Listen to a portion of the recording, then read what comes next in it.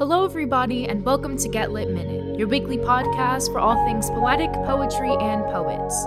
This series is produced by Get Lit Words Ignite, which is a non-profit organization that uses poetry and spoken word to increase literacy and empower young people. My name is Nia Lewis. In this podcast, we focus on the lives, history, and works of classic poets and modern-day contemporary poets. Today, we will be talking about contemporary poet Angel Nafis. Angel Nafis was born in 1988 in Ann Arbor, Michigan. She attended Huron High School and was extremely active in her local poetry and spoken word community. Since she was 15, Nafis was involved with the literary arts program, The Neutral Zone, in their youth poetry project, Volume. And she competed in the Ann Arbor Youth Poetry Slam team in 2005 and in 2006. Her writing is shaped by her childhood experiences, as she identifies as a Black queer woman and her cultural background. Nafis was raised Muslim and has said that watching her dad give sermons at their temple first really inspired her to become a writer and a performer. Her faith continues to play a prominent role in her writing today. For example, in her poem Ode to Dea's Bald Spot, she uses language of worship to emphasize the holiness she sees in her sister's bald spot.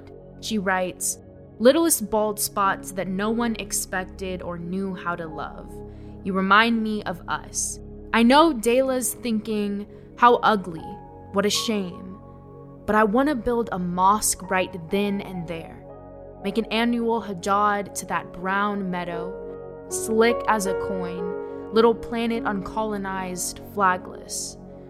Her awful but her own." Nafis' mother passed away when she was a child, which is another subject that she has highlighted in her poetry. Her poem, Angel Nafis, is about her personal experience undergoing a surgical procedure.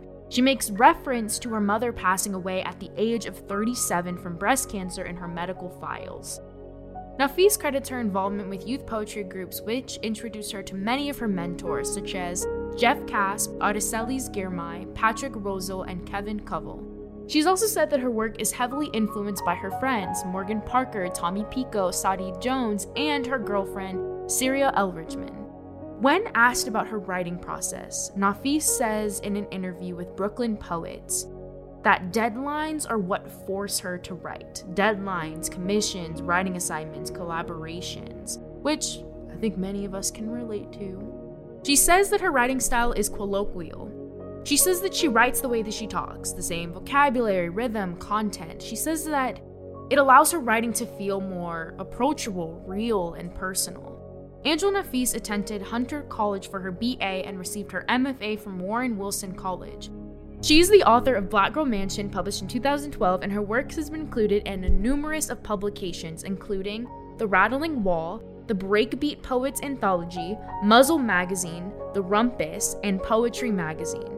She is a Kavikanam Fellow, recipient of the Malay Colony Resident, a recipient of the Ruth Lilly and Dorothy Sargent Rosenberg Poetry Fellowship from the Poetry Foundation, and is the recipient of a Creative Writing Fellowship from the National Endowment for the Arts.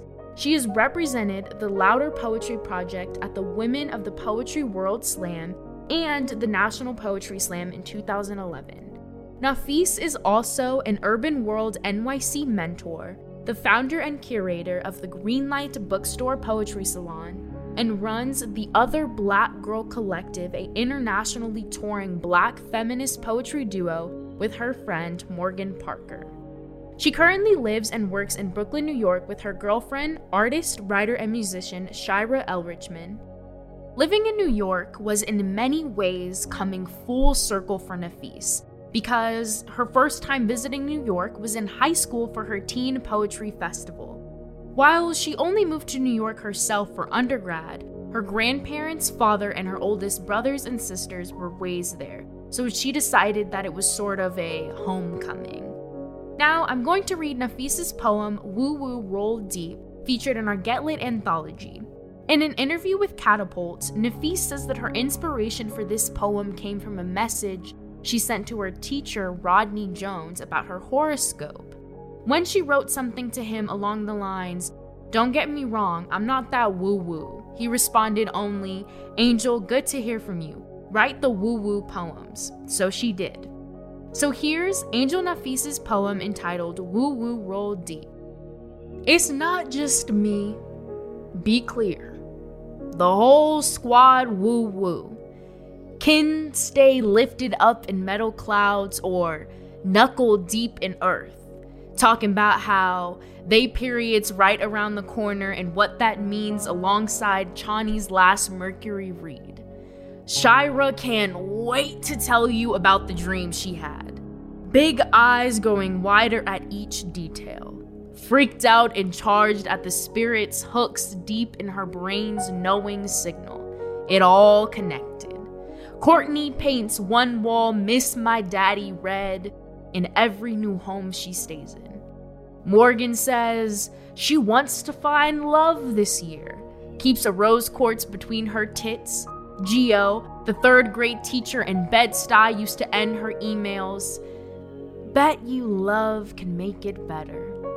A week after the 314th police killing this year, Jenna mixes up a tincture of charcoal, lemon, and lavender in little spray bottles, hands them out to us after burgers in Harlem. Woo woo! Josie got her man's EKGs tatted on her ring finger, 3 years since he crossed, and you best believe she correct when she talks about him in the present tense.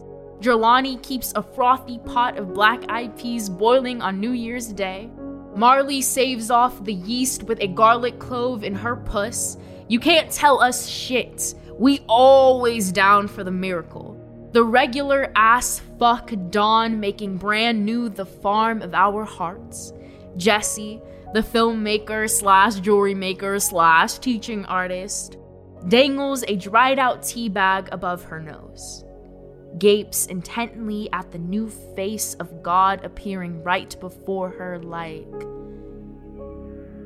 isn't this just the most beautiful thing you've ever seen? I truly love this poem. I feel like it hits a little too close to home for me because my family are very spiritual people. Therefore, we believe in Reiki and spiritual healing. And when I was going to school in SF, I saw this little crystal store and I had to go in. And my friend who was with me had absolutely no knowledge of crystals. So I told her my take of crystals and how you cleanse them. And now she has a literal collection of crystals, meditates, has incense. My other friend now has crystals and candles.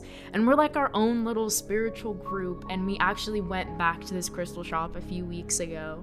So this poem hits very close to home for me. And the part where she brings up the black-eyed peas boiling on New Year's Day, that is definitely that superstition of, you know, if you bring in black-eyed peas on New Year's Day, it brings in good luck. So just this poem just hits close to home and just reminds me of too many people in my family a little too much. And also the part where she brings up how her friend put rose quartz in her breast in order to find love kind of reminds me of me because I may have done that before.